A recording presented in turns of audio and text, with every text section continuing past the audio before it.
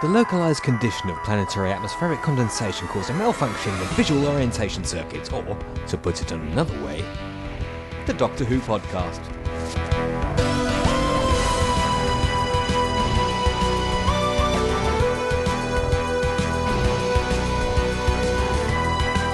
Yes, and welcome to the Doctor Who podcast. Welcome to the 1,418 people who have so far downloaded our last episode. And hello to the 383 followers on Twitter. And hello to the 277 members of the Doctor Who podcast forum. Great to have you on board. In this episode, we are going to be going all Scottish, all Kiltish, all Haggishish, if that's a word, and talking about the Big Finish trilogy featuring the return of Jamie McCrimmon to Doctor Who. Yes, it's all about Big Finish, it's all about audio and a little interview to go along with it as well. What more could you ask for?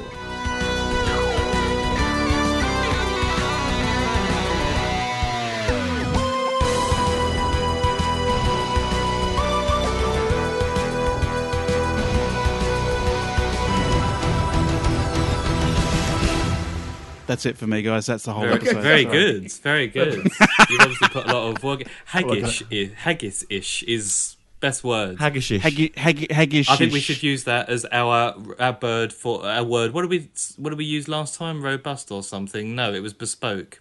Right. So we've all got to get the word haggis-ish in the recording at some point. Jolly good luck to you. Considering it, I don't think it's really a word. I think you're going to have a jolly old time trying to fit haggishish into this podcast. But hello, James, and hello, Tom. Hello, Trev. Hello, Tom. How you doing? I'm good. It's lovely to see. It's lovely to be back in the caravan at the same time. It's wonderful. All three of us together again. The great trio. Yeah, it does feel like a long time since the three of us were here in cyberspace together. And I was just saying to Trev before we started recording, it feels probably the longest period of time, I think, since we actually started the DWP, that we haven't had all three of us together. And I was listening to the pair of you last night, because I've been away on a holiday, as you know, and I hadn't actually had access to the computer, which has been unbelievably alien to me. But I was just listening to you two last night, and honestly, your geek out, I just so wanted to try and get in and start talking about the various different things. Sixth Doctor fishing, I was thinking, no, it's Vengeance on Varos. I then had to get up and check my reference book and then thought, bugger, Trev is actually right again. And honestly, so much work had to go into listening to you two. So you've got that same problem too, because I know when I don't do an episode with you guys and I listen to it later, I'll catch myself suddenly talking to the screen and wondering why you guys aren't replying to me. No, happens. It's good to see I'm not alone in that. But anyway, it's good to be back, so we can all tell each other where we're wrong. We can all get things wrong in the same way we usually do spectacularly. Shall we start talking about what we're supposed to be talking about? What would that be, James? Please enlighten us. That would be the Sixth Doctor and Jamie Big Finish trilogy.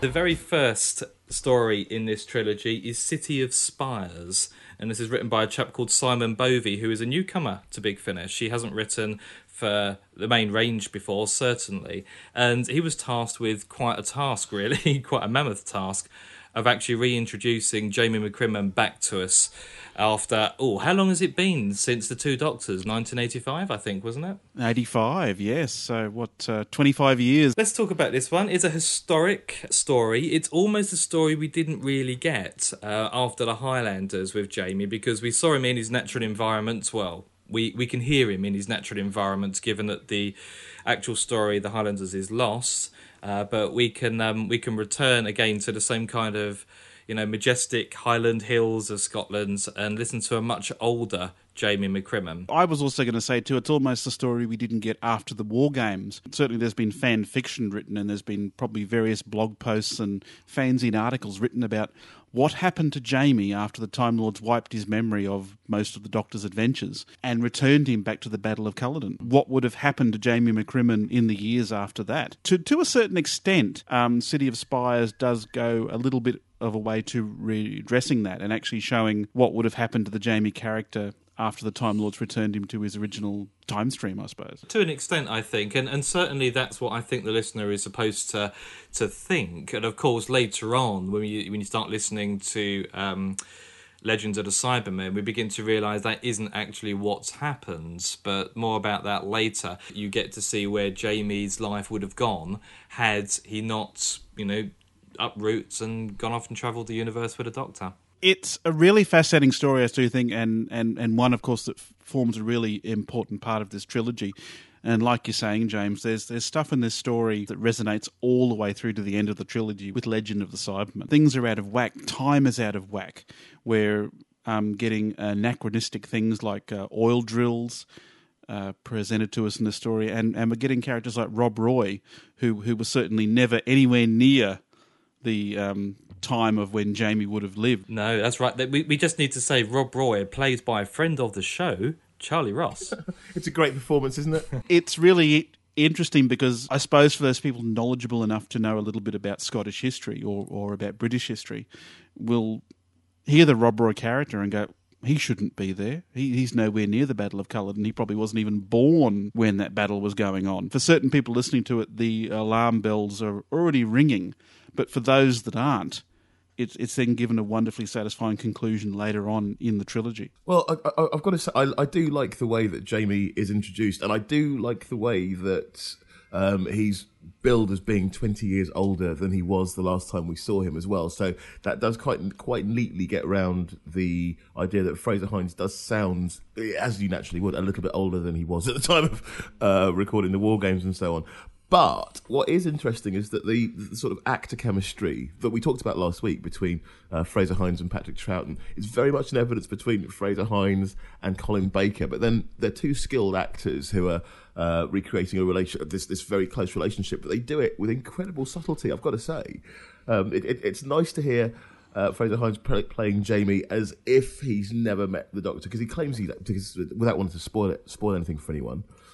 He does claim that he's never met the Doctor, but they are working together in a thoroughly satisfying way, which does explain clearly why those two characters were companions in the first instance. I think one of the really key words you're saying there is recreating, and it's fascinating to watch the way Fraser gave us the Jamie character in the Two Doctors, where of course he knows who the Doctor is once he knows that he's regenerated. There's that wonderful chemistry between the characters. It's not only recreating the Jamie-Doctor relationship, but it's really starting a whole new relationship from scratch, I suppose. It is, and part of that I felt was overplayed a little bit, particularly in this story. The amount of conversations that the Doctor and Jamie had concerning, whether or not they'd met in the past or not, and the Doctor said, well, yes, you did, you travelled with me, and Jamie saying, no, I never travelled with you. That happened a number of times, and for me it felt like padding. And if they weren't actually going to address that issue, as they didn't, not until the very end of the trilogy, then I felt it should have just been, perhaps mentioned once or twice and then left to the end of the three plays, except, we kept on coming back to it again and again. And that was one of the downsides for me, certainly. I wouldn't say padding with this story. I felt a little bit of a runaround. Certainly once we got past the first episode, there seemed to be many episodes which seemed to be nothing but the Doctor and Jamie going to this point and then having like a battle on the way, then getting to this point and then going to this point. They seem to spend a lot of time travelling, and then during that travelling, of course, there was plenty of time, like you're saying, to suddenly say, don't you remember me, Jamie? I'm the Doctor. I've regenerated a couple of times since I last met you.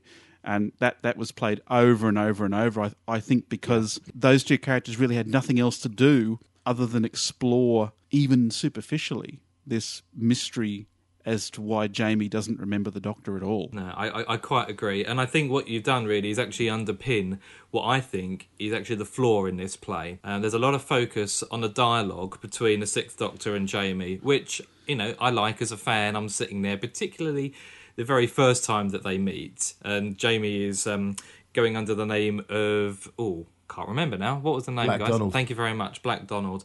And I like the way that they suddenly, came together, the Doctor explained things, and Jamie gradually bought into the Doctor's story. But aside from that, there was some very, very cardboard characters delivered, I have to say, by some surprisingly decent actors, outside of this play.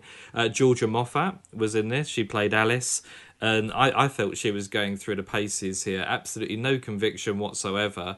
And played part in a relatively small plot divergent, if that's the correct term, in order to meet what I thought was a very unsatisfactory monster.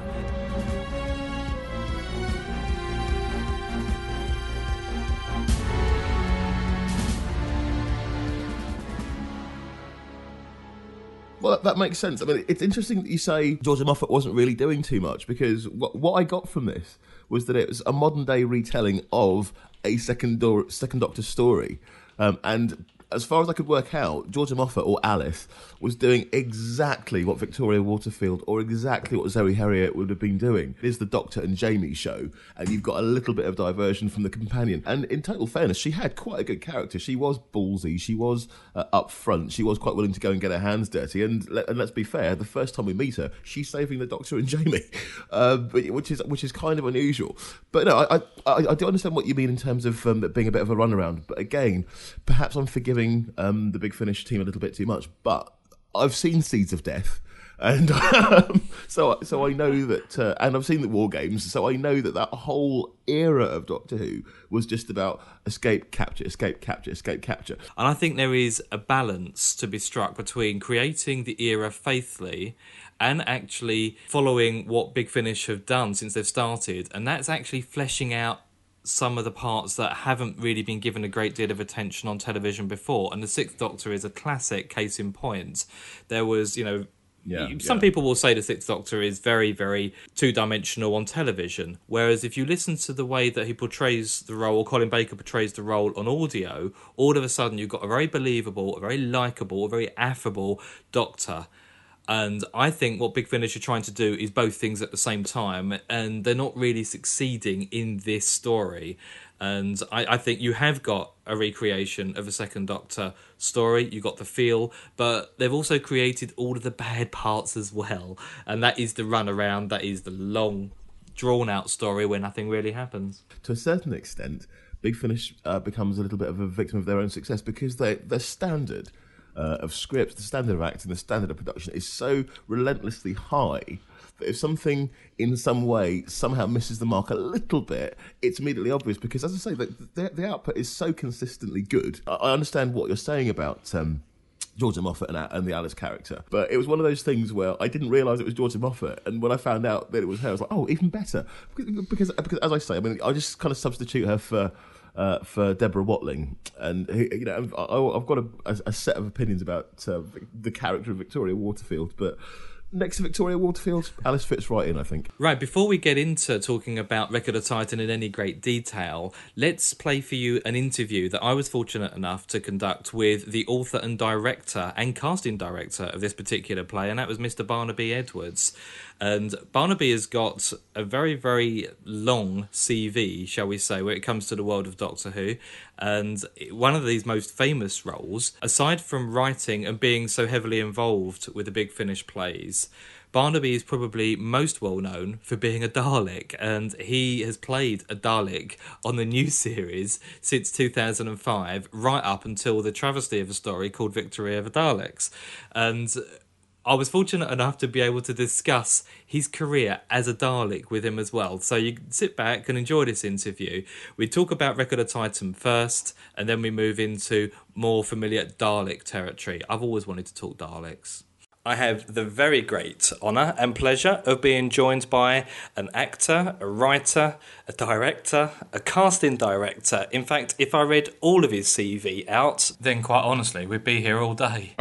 Anyway, Mr. Barnaby Edwards, welcome to the Doctor Who podcast. Thank you very much, James. It's lovely to be here again. It's wonderful to have you back. This time, we're going to be focusing on the recent Big Finish trilogy. Oh, I'm not quite sure whether this has got a generic name. We've had the Klein trilogy. We've had the Charlie finale. Is this just the kind of Jamie Returns trilogy? I think, yeah, it's the Jamie and the Sixth Doctor trilogy. Okay, well, let's talk about Jamie's return then. How did this come about? How did it get off the ground? Well, we'd been working with Fraser quite a lot on the Companion Chronicles, and he was very keen to do more Big Finish. And we thought, he's so brilliant, he's so good, but it'd be a lovely way to get him from the Companion Chronicles into the main range. And it's always very tricky with Big Finish because we don't want to, if the Doctors are alive, then we'll use the companions that go with those Doctors. But obviously we're only using Doctors from Doctor 5 onwards. So we're racking our brains about how to get older companions back into the main range, because we've had such a good time with them on the Companion Chronicles that it seemed ridiculous not to use them. And it just sort of fitted, because we thought, no, hang on a sec, the Sixth Doctor has had an adventure with Jamie, and so it's not out of the question that they could be reunited. And then the trick was to try and work out how to do that in a believable manner. And indeed, later on, how to bring another old companion back.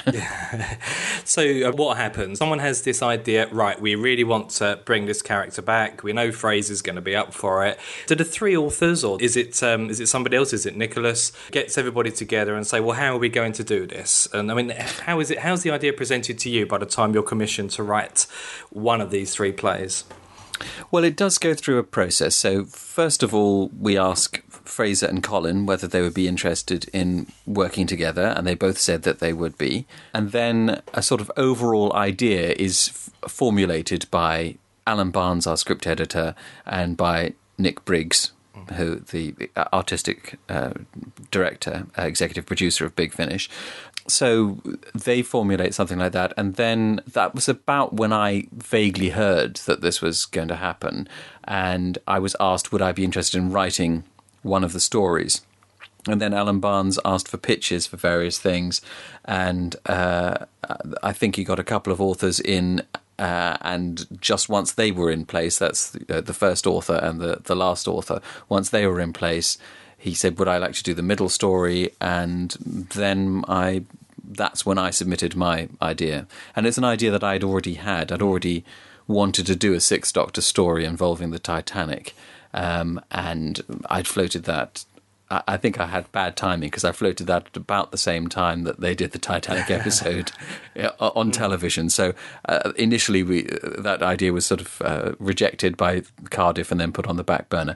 But so once that's all happened, and once we've cleared with Cardiff the rights to use Jamie and to put him together with the Sixth Doctor, and then cleared those stories, then that's when the writing process begins, and we can start to shape the whole thing. But it was always conceived as a far more connected trilogy than other ones that we've done before.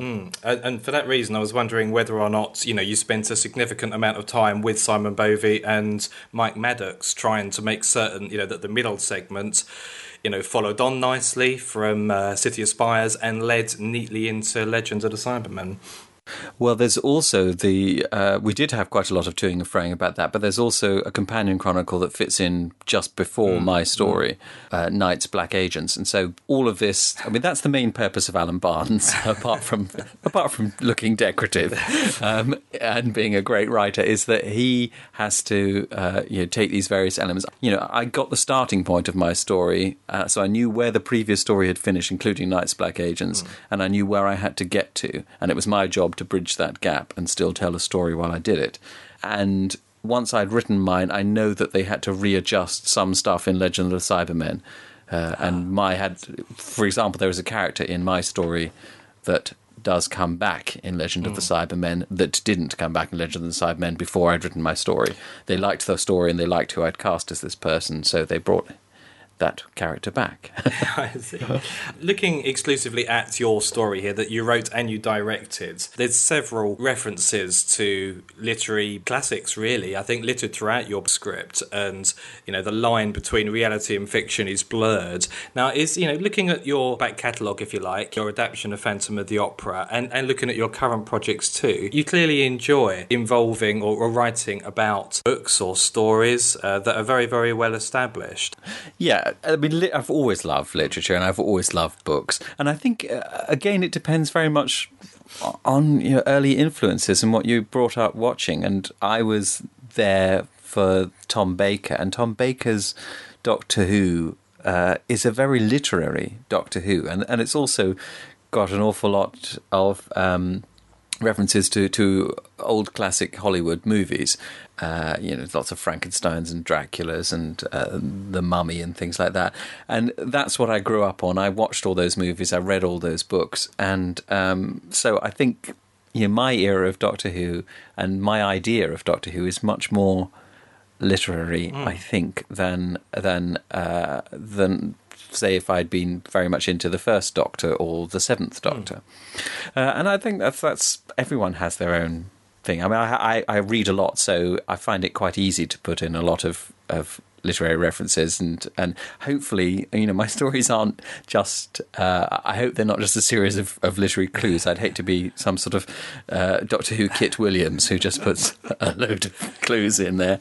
No, I like books, and I find it easier to think of books and ideas from books and indeed films than I might do moments in history or bits of science and things. I mean, all the science in my stories is based on an idea, but isn't absolutely accurate. I love science, but I think in terms of Doctor Who, I think if you just make a story about science, it can be very dull, and I think you need to use science to sort of further your storytelling. So you base it on something that's an interesting scientific thing. I mean, there's a bit in The Wreck of the Titan which is, well, there are quite a lot of bits where the Doctor is theorising about various different things, trying to get a hold on what's happening and why reality could happen. And all those things are based on real scientific conjectures, but they're used solely for the purpose of storytelling. I mean, I'm a huge fan of Douglas Adams, and he was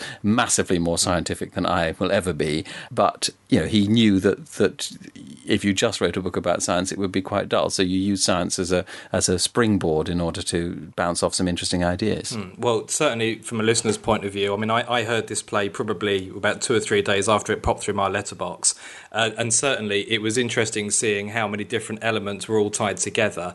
And of course, the Doctor being at the very, very core of it. It's just pure joy to listen to. This episode of the Doctor Who podcast will be being listened to by people who have heard this particular play, so I'm not going to be spoiling anything by kind of giving away the ending just a little bit. But I have to say, it was one of those moments after you've listened to a play and you kind of slap your forehead, because I didn't see the ending coming in any way, shape or form whatsoever. And of course, when you look back, in a way, all of the clues were there. They were quite obvious that we were leading back to the land of fiction. Oh, I'm delighted that you didn't. I'm annoyed that I didn't. No, because I try to do as many different red herrings, and because the only way to do it is to do that kind of a story. I mean, the story doesn't rest absolutely on the resolution of it, as it were. But the only way to do that kind of thing is to keep having the Doctor trying to work it out and to give plausible explanations. And that was one of the best things about writing it, was trying to come up, right, okay, I know really why this is happening, but I need to give you 5 different explanations that are equally as possible. Well, I fell for everyone, I think, pretty much. Good. Well, so did the Doctor. That puts you on a par with the Doctor. Right. I think you're just being extremely complimentary there. But yeah, it was a great story. Lots and lots of twists and turns. And as I said, the literary references I appreciated as well. Which kind of leads us nicely into some work that you've been doing very recently. There's a new audio company formed called Textbook Stuff, which I understand that you were rather key to.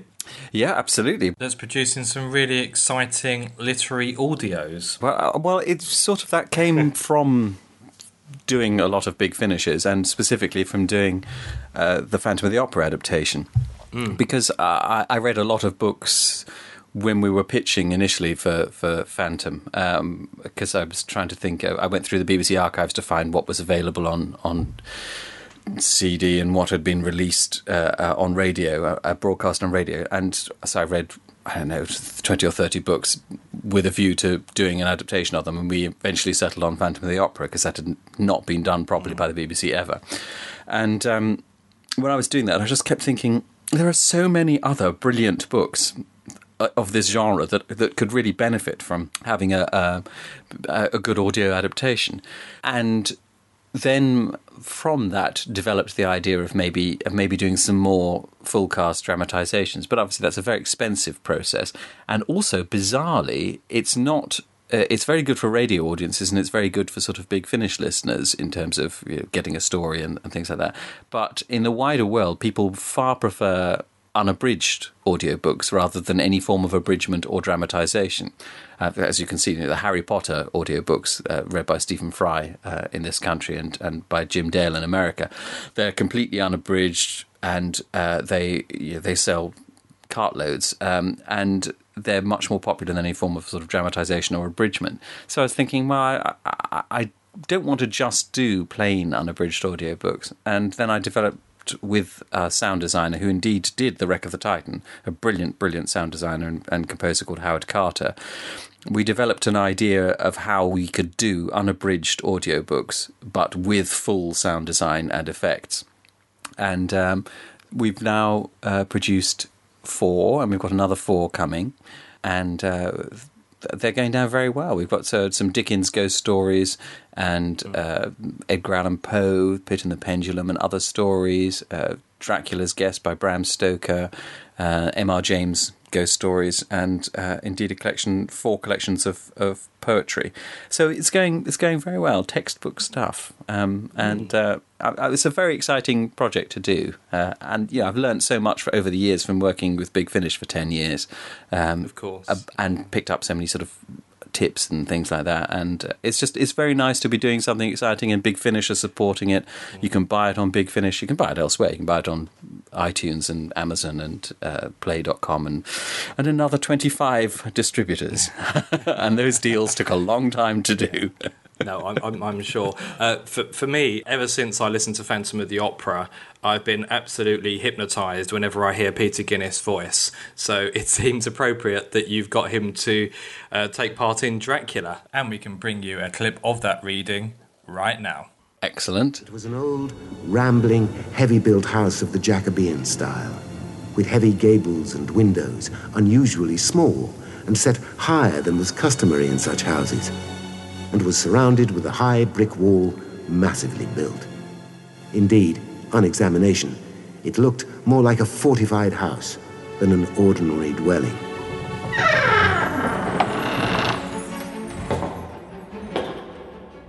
It's been so long empty that some kind of absurd prejudice has grown up about it. As to what there was against the house itself, she could not tell. She had often asked, but no one could inform her. But there was a general feeling that there was something. There, on the great high-backed carved oak chair by the right side of the fireplace, sat an enormous rat, steadily glaring at him with baleful eyes. Fantastic stuff there. So what have we got for the future? You say you've got 8 dramatisations here. Are there any plans to release any more? Well, yes, it depends very much on how these readings sell. But I've already recorded 2 new poetry collections, which will be out at the beginning of next year. And I'm hoping to do another series of ghost stories. I quite like to do some Arthur Conan Doyle ones, and so hopefully we'll start making those at the beginning of next year. And if you go to the textbookstuff.com website, there are polls on there and things like that, so you can vote for possible new stories that you'd like us to do. So I'm very much hoping that there'll be a lot of interactivity between the listeners and the company, and that together we will decide what kind of stuff we'd like to do.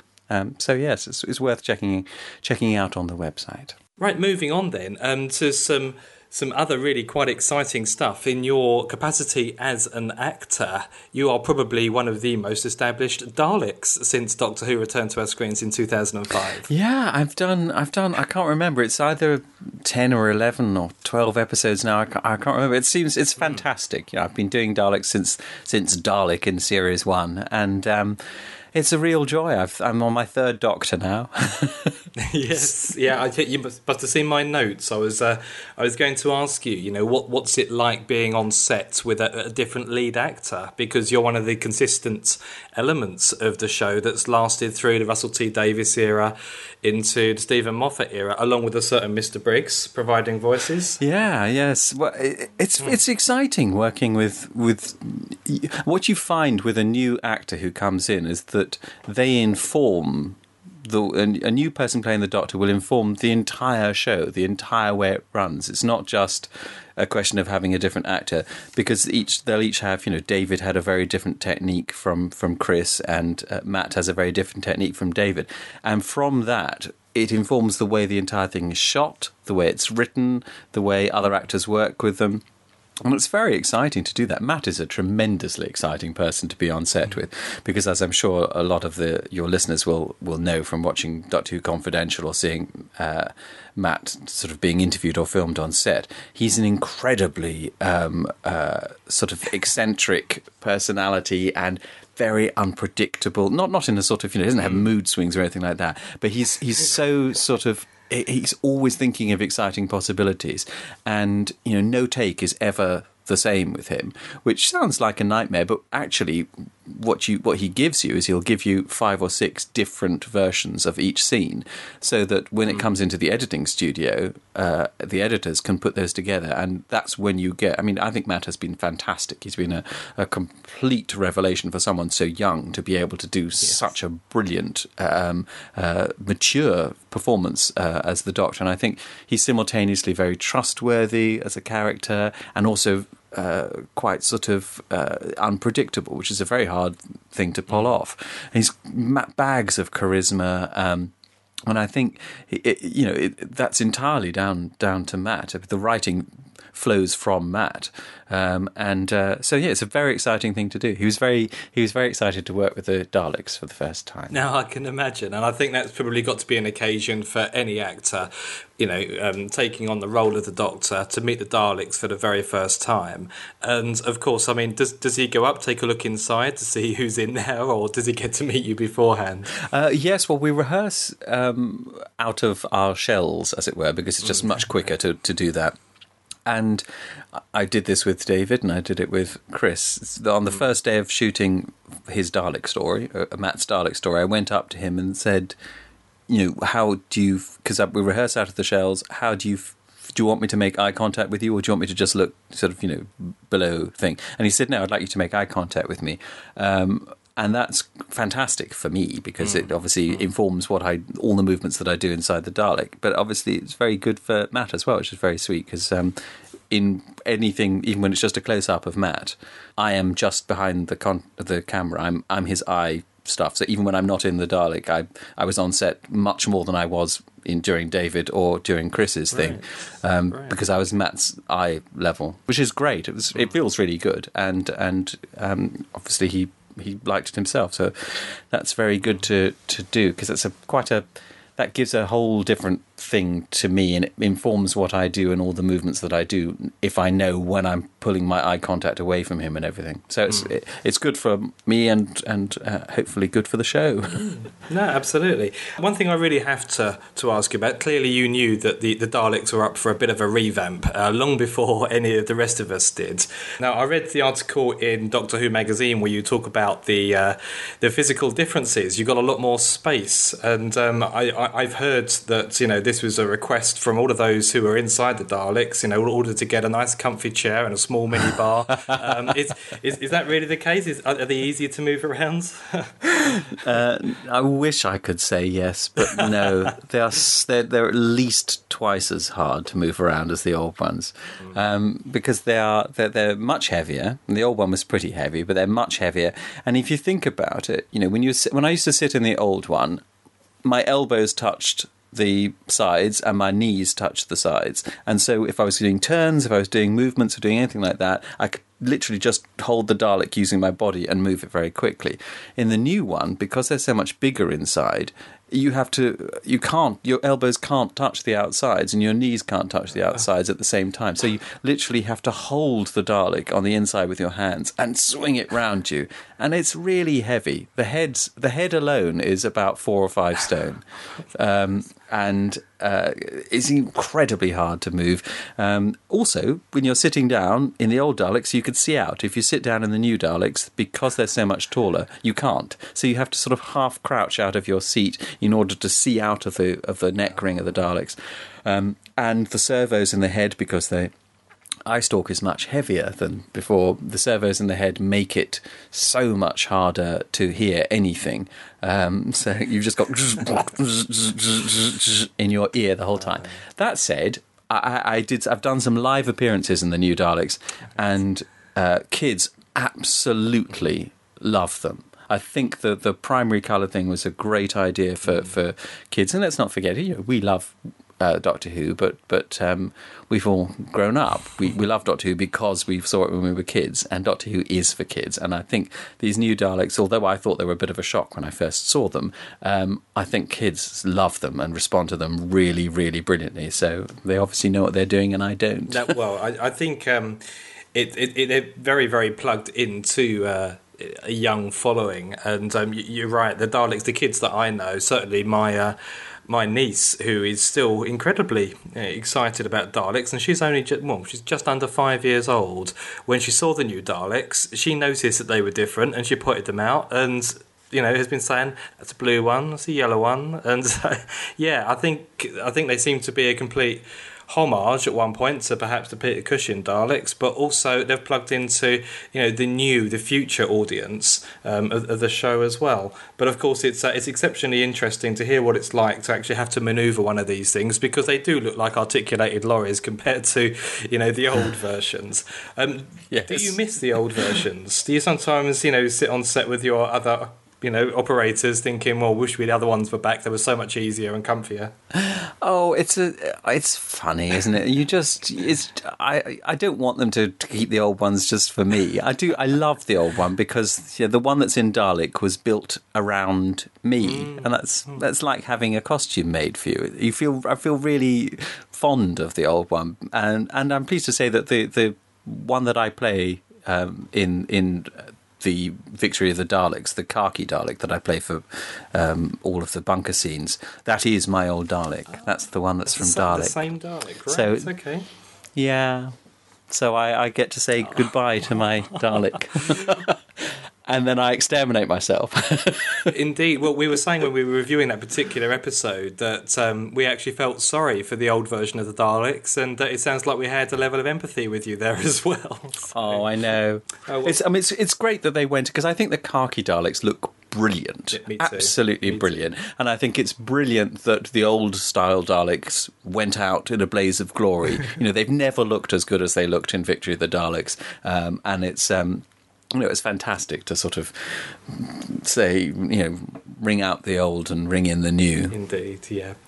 Well, Barnaby, it's been absolutely fantastic talking to you about a variety of different things you've been up to recently. I've always wanted to talk Daleks with someone who actually knows what it's like to be inside a Dalek. So that's a little ambition of mine fulfilled today. So thank you very much indeed for doing that, and also coming on and just telling us about textbook stuff, of which you're just about to hear another trailer. This one's going to be for The Signalman, which is, of course, a Charles Dickens story. So thank you very much indeed, Barnaby. You're very welcome. And we'll speak to you soon, hopefully. Excellent. Take care. Thank you very much. Always lovely to speak to you. In an old abbey town down in this part of the country, a long, long while ago, there officiated as sexton and gravedigger in the churchyard one Gabriel Grubb. Gabriel Grubb! Gabriel Grubb! I'm afraid my friends want you, Gabriel, said the goblin. I'm afraid my friends want you, Gabriel. The story of the English bride, basta. One ought not to call so slight a thing a story. Well, it's all one, but it's true. I find from what I have overheard that Mistress is haunted. How haunted? By a dream. What dream? by a dream of the face.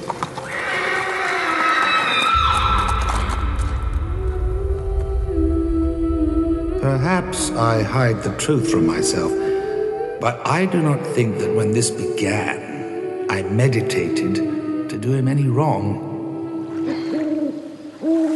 I stole down after him, creeping under certain shrubs which grow in that place, and none but devils know with what terror I, a full-grown man, tracked the footsteps of that baby as he approached the water's brink.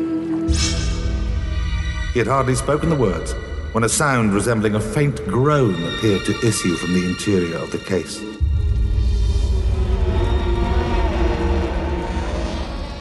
Thank you, Barnaby, and thank you, James, for taking the time to do that interview. Fantastic stuff. Getting back to Wreck of the Titan, the middle part of this Jamie McCrimmon trilogy, I suppose, as it's called, we left the Sixth Doctor and Jamie on the deck of the Titanic, about to hit a rather large ice cube. It's an interesting story because I think it expands upon City of Spies to a certain extent and does add some interesting layers of mystery, which don't really get sold in this story, but certainly get paid off in Legend of the Cybermen to a certain extent. Yeah, to a certain extent, I think is probably about right. I think this story out of the three of them is the best for me. I enjoyed this the best, and that's not just because I got a chance to chat to the author and director of it, but I think it was just the best constructed story. There was a genuine air of mystery for me. I didn't know where it was going. There were so many different elements being drawn into the story. There was lots of references to fictional characters and fictional stories, and you're thinking, well, hang on a second, isn't that genuine? How does that fit into Doctor Who? And the dialogue with Jamie continues, particularly through, I think it's episode 2 or 3, where they're stuck on an iceberg, and that's basically just an excuse, really, for the two characters to start having this long, interesting conversation. Doesn't really move the plot on particularly, but as opposed to having a relatively boring story as a backdrop, Record of Titans certainly had enough things for me to keep me interested and to keep me intrigued. That's really interesting, because I sort of had slightly the opposite effect to this, that I viewed Record of the Titan as the middle part of a 6-part story, and certainly with a lot of 6-part stories that I've had experience with, they can be quite padded, they can be quite boring. While this story interested me, I think there was a lot of run round in this story as well. There did seem to be a lot of time going from one location to another. What redeemed it for me, I think, a little bit was the actress Miranda Rayson, who played one of the key roles in this story. Now, she also appeared in Daleks in Manhattan and Evolution of the Daleks from a few years ago. She was the dancer who had the boyfriend who was turned into the pig creature, or whatever you call. Now she plays a very interesting character in the story, or characters in this story, without giving too much away. And she kept my interest throughout this entire story. No, it's interesting. I mean, I did enjoy her characters, and that was Tess and Myra, I think. And again, it was mirrored by the companion, or Tessie's companion. And I just liked the way that you retain the same actors, but they took on new identities. And that's when I first started thinking, hang on a second, they were mining Phil, drilling for ink in part 1 in City of Spires. All of a sudden, we're now talking to fictional characters. And it just really began to make me think, I have absolutely no idea where this is going. And you listen to the Doctor trying to figure things out. I think he comes to about 3 or 4 different suggestions as to what's actually going on. All of a sudden, it's an avatar, then it's a computer game. I didn't see any of these as red herrings at the time. I was quite happy to go along with the Doctor's reasoning. And when you do get the final reveal, which obviously we talked about during the interview, so we've already spoiled that for you if you haven't listened to it. But I think for me it was a massive shock. It was really, really good to see it coming, and at the end of it, I couldn't wait to listen to the third play in the trilogy.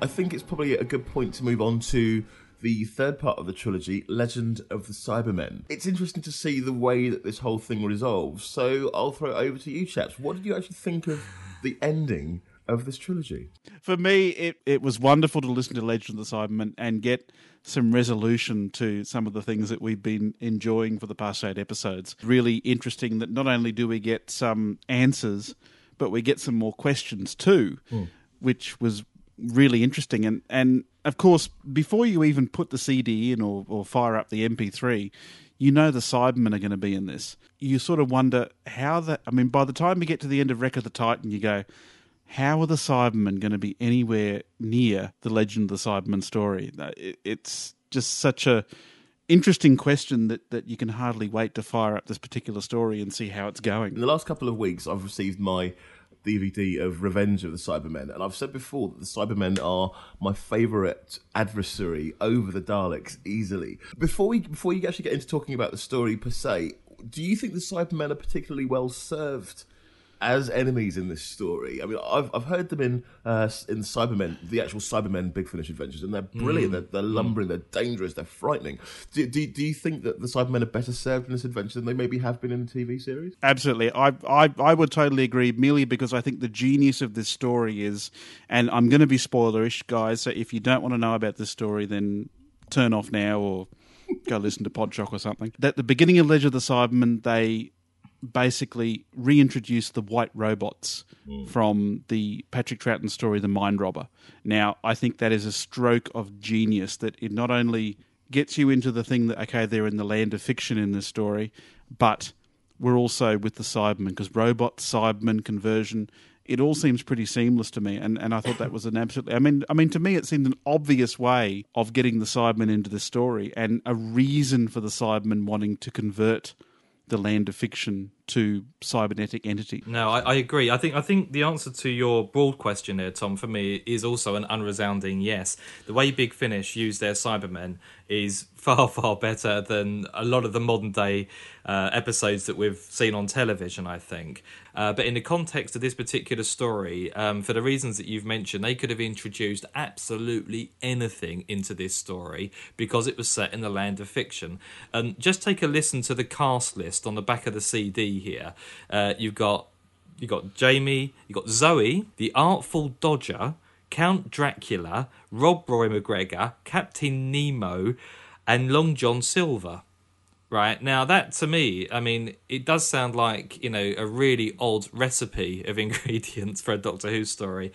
And for me, I have to say it didn't work. This particular story I found very, very weak. I found it quite confusing, and perhaps my opinion of it being weak is because I didn't understand it particularly. I did listen to it in 2 or 3 chunks, but couldn't really summon up the enthusiasm to try and finish it off, which is a massive shame. And I think the reason why I ended up really not enjoying it was when I realised that Jamie wasn't really Jamie. And I was so disappointed. And I thought, you've had the opportunity here, Big Finish, to reintroduce the Jamie McCrimmon.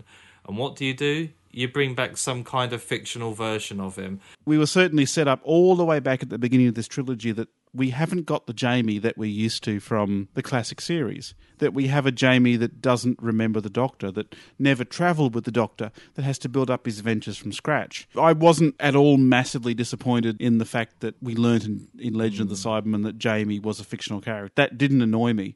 What the main thing annoyed me was, and you've mentioned her name, was Wendy Padbury. She annoyed me beyond belief. While she was a fictional character, I didn't ever have in my mind that she was Zoe. Even when at the end it was revealed that Zoe was the mastermind behind the land of fiction, I never really felt it was the Zoe character I was seeing in my mind's eye. No, I know what you mean concerning Zoe to an extent. I did get the feeling that she was nothing like the character that I knew from the TV series, and I think that was just a problem that Wendy Padbury probably had in trying to recreate Zoe. Although, having said that, as you would expect, in the special features on the CD, she says that she walks straight back into the role as if she hadn't left it.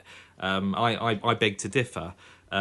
I do think it was just a massive misuse of both the characters of Jamie and Zoe. Jamie because he wasn't real, and also the script toyed with the audience, because at one point Jamie does get all of his memories back from travelling with the Doctor, and you think, okay, so this is the real Jamie, only then to have it all taken away from us at a later point when he finds out that he has ink running through his veins instead of blood. I agree, but I want to talk about something else quickly before we wind this up. That one word, ink. Now, it's something that seems to be running through this entire trilogy. That in City of Spires, they're mining for ink or they're drilling for ink. In Wreck of the Titan, they're doing the same sort of thing. And in Legend of the Cybermen, the ink is used as well. Is the whole reason for this trilogy that the Cybermen need the ink for some reason? Because during Legend of the Cybermen, they spend a lot of the story converting fictional characters to Cybermen or cyber-type creatures. Is the whole reason they're mining ink is for that reason? I'm not entirely certain if it's the entire plot reason, and I'm probably going to contradict myself now from when you asked me that question before we pressed the record button, Trev. But I believe it was Zoe who, in her position as the new master of the Land of Fiction, was able to draw all of these characters in to help fight the Cybermen who had invaded the Land of Fiction, and then realised they could convert all the fictional characters and add to their numbers that way. I think it was partly Zoe's plan to draw the Sixth Doctor back in, or not necessarily the Sixth Doctor, but the Doctor back in, recreate Jamie, recreate the Artful Dodger, Captain Nemo, Maid Marian, etc.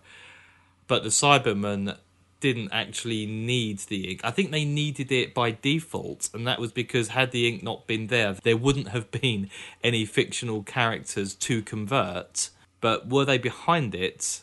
I don't think so. Well, I mean, I was going to ask the question, I suppose, which, if the Cybermen weren't behind it, who was mining the ink in the first of this trilogy?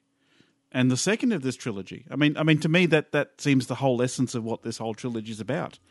Who's behind the ink? And the Doctor says as much. Wasn't that Zoe, though? In order to try and create characters to draw into the Land of Fiction. And eventually was the reason as to why the Sixth Doctor and Jamie were drawn in. I mean, could you not say that the whole of the first and second play were set in the Land of Fiction? Absolutely, absolutely. I agree. Both the first and second stories were in the Land of Fiction. The whole trilogy's in the Land of Fiction. But what was the ultimate reason for the mining of the ink? To combat the Cybermen. The Cybermen had invaded. Now, I can't remember how it was explained, but Zoe explained how the Cybermen came to invade the Land of Fiction, and Zoe ended up taking them into the Land of Fiction, I think. I get that, but, I mean, I don't understand why there was such a deficit of ink when one of the major points of Legend of the Cybermen was when you cut Jamie, he bleeds ink. Yeah, no, that's a good point. I don't know whether or not there was a deficit, and I'm not quite sure why it was required to mine in the same way you would extract oil out of a mine in the first story, and indeed store all this ink in a submarine in Wreck of the Titan. But I don't think it's something that's explained particularly adequately, and certainly not adequately enough for me to explain it to you in a robust fashion. I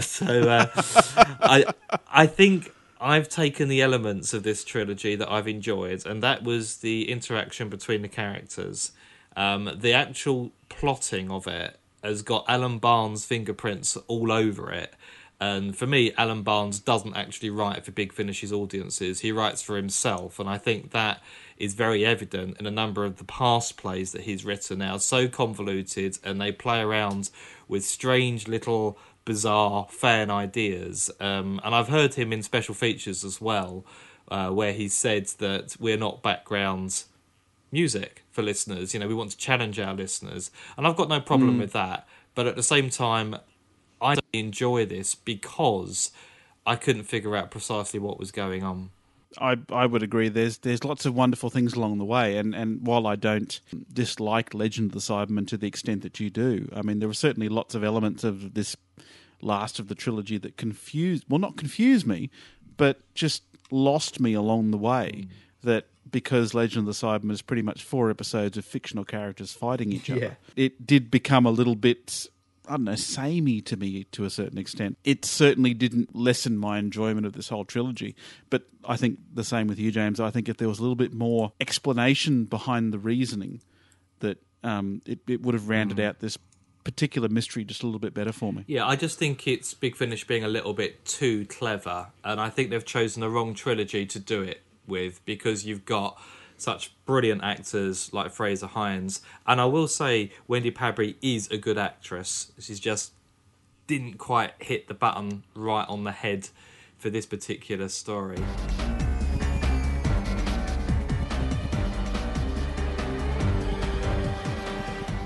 Okay, well, I think that's about it for what I suspect will be a fairly mammoth version of the Doctor Who podcast. Next week is another interview week. Trev, you've got the details. I had a chance to talk to a couple of people in the last week, Alex Day and Peter Jewell. Now, Alex Day is behind what I suppose is known as TROC, Time Lord Rock, and Peter Jewell has taken it upon himself to empty all his cupboards and his rooms and his boxes and put them on display. All his Doctor Who stuff is now on display at an exhibition which you can go see, I think, for the next month or two. So I had a chat with these two gentlemen in next week's episode. So, yes, please tune in for that. Okay, and in the meantime, you can get in touch with us in all the normal ways, Twitter, email, forums, telepathy, anything else that you can come up with. Marty will give you the details in a second, and in the meantime, Tom and Trev, it's been a pleasure to speak to you once again. It's been just too long. Absolutely. We should talk more often. Good to be here. Nice to speak to you both, man. Bye. Bye. That was the Doctor Who podcast, which you can find at thedoctorwhopodcast.com. If you have any feedback, please send it in to feedback@thedoctorwhopodcast.com. You can also find us on Twitter, Facebook, and via the Doctor Who podcast forums. Thank you for listening. Take care.